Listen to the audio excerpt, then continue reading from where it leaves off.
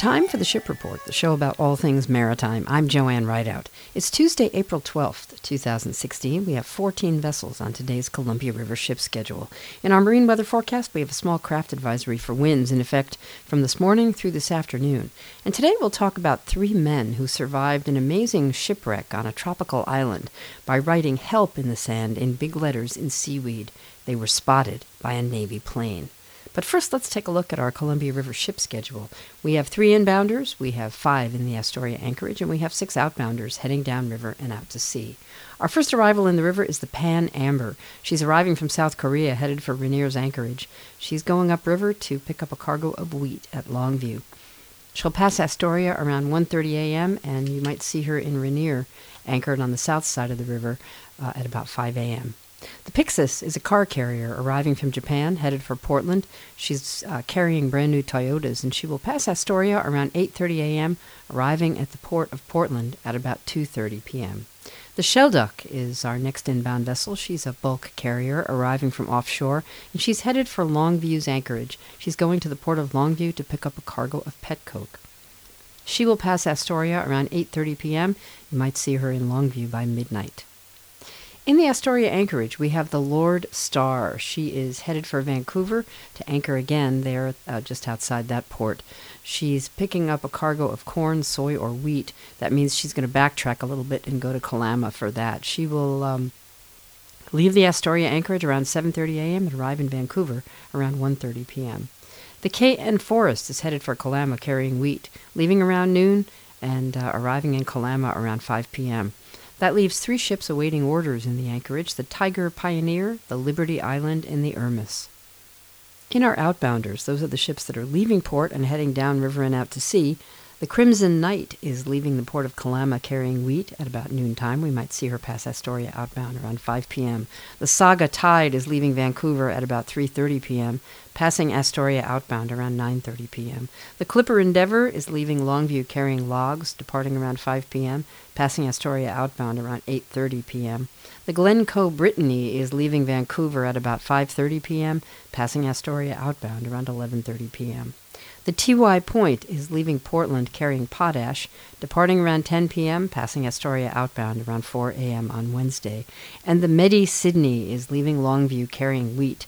Leaving around midnight, she'll pass Astoria outbound in the wee hours of the morning around 3:30 a.m. on Wednesday. Well, in our marine weather forecast, we do have that small craft advisory for winds in effect. From this morning through this afternoon, south winds today, 20 to 25 knots. We have wind waves from the south, about 5 feet high and about 6 seconds between wave crests, and westerly swells, 7 feet at 13 seconds apart. And so we've got those south wind waves and those westerly swells. You might see a little bit of confused seas activity out there as those two forces come together at 90-degree angles to one another.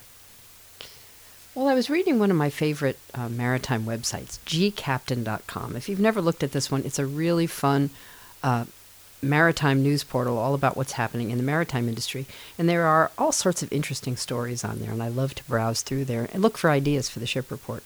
So I was reading gCaptain yesterday, and I saw this story, which at first seemed like it might be, well, maybe a hoax. But as it turned out, it was not a hoax, and these 3 lucky guys were rescued from a deserted island in the Pacific Ocean. So I'm going to read you a little bit from this story.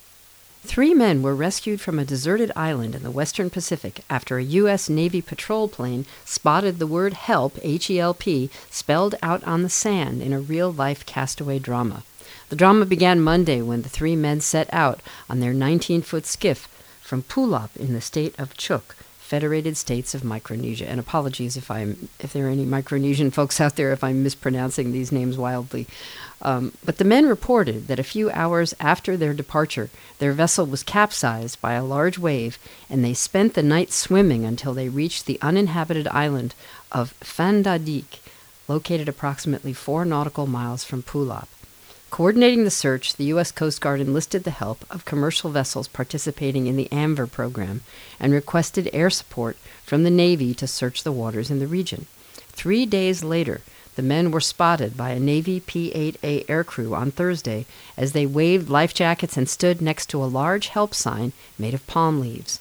The A small boat, was then able to recover the men from the island with no reported injuries.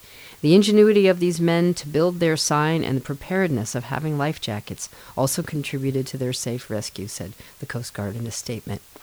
So, wow, there's a lot here in this story that I want to tell you about. First of all, the AMVR program. I've talked about this before on the Ship Report. AMVR is a program in which commercial ships, like the bulk carriers and car carriers and tankers and things that we see going in and out of the Columbia, participate with the U.S. Coast Guard and help conduct searches in remote areas of the ocean where they are normally going. So these ships and shipping companies that participate in the AMVR program agree to divert from their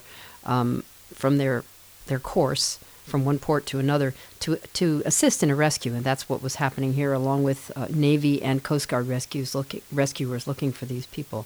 So another phrase that stuck with me in this story is, they spent the night swimming. Can you imagine? They spent the night swimming.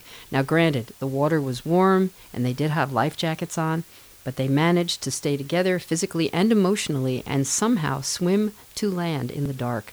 This is pretty amazing right there. Now, this kind of happy ending was made more likely by the warm water, of course, and the presence of mind of these three men to wear PFDs. I'm always telling you to do that. These guys did, life jackets, and to keep swimming. And they were also aware of the fact that there probably would be aircraft in the area, and that's why they made the sign on the beach. Also, someone on land apparently knew they were out on the water and reported them overdue because the Coast Guard mounted a big search for them. Now, this rescue, while being pretty dramatic, highlights actually some very basic tenets of getting through things safely if something goes wrong while you are on the water.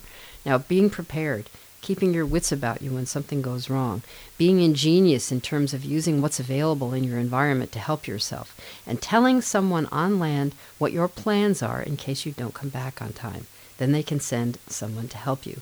And those things, which any of us can do with a little bit of thinking ahead and a little bit of planning, could go a long way to saving any of our lives if we found ourselves in a similar situation.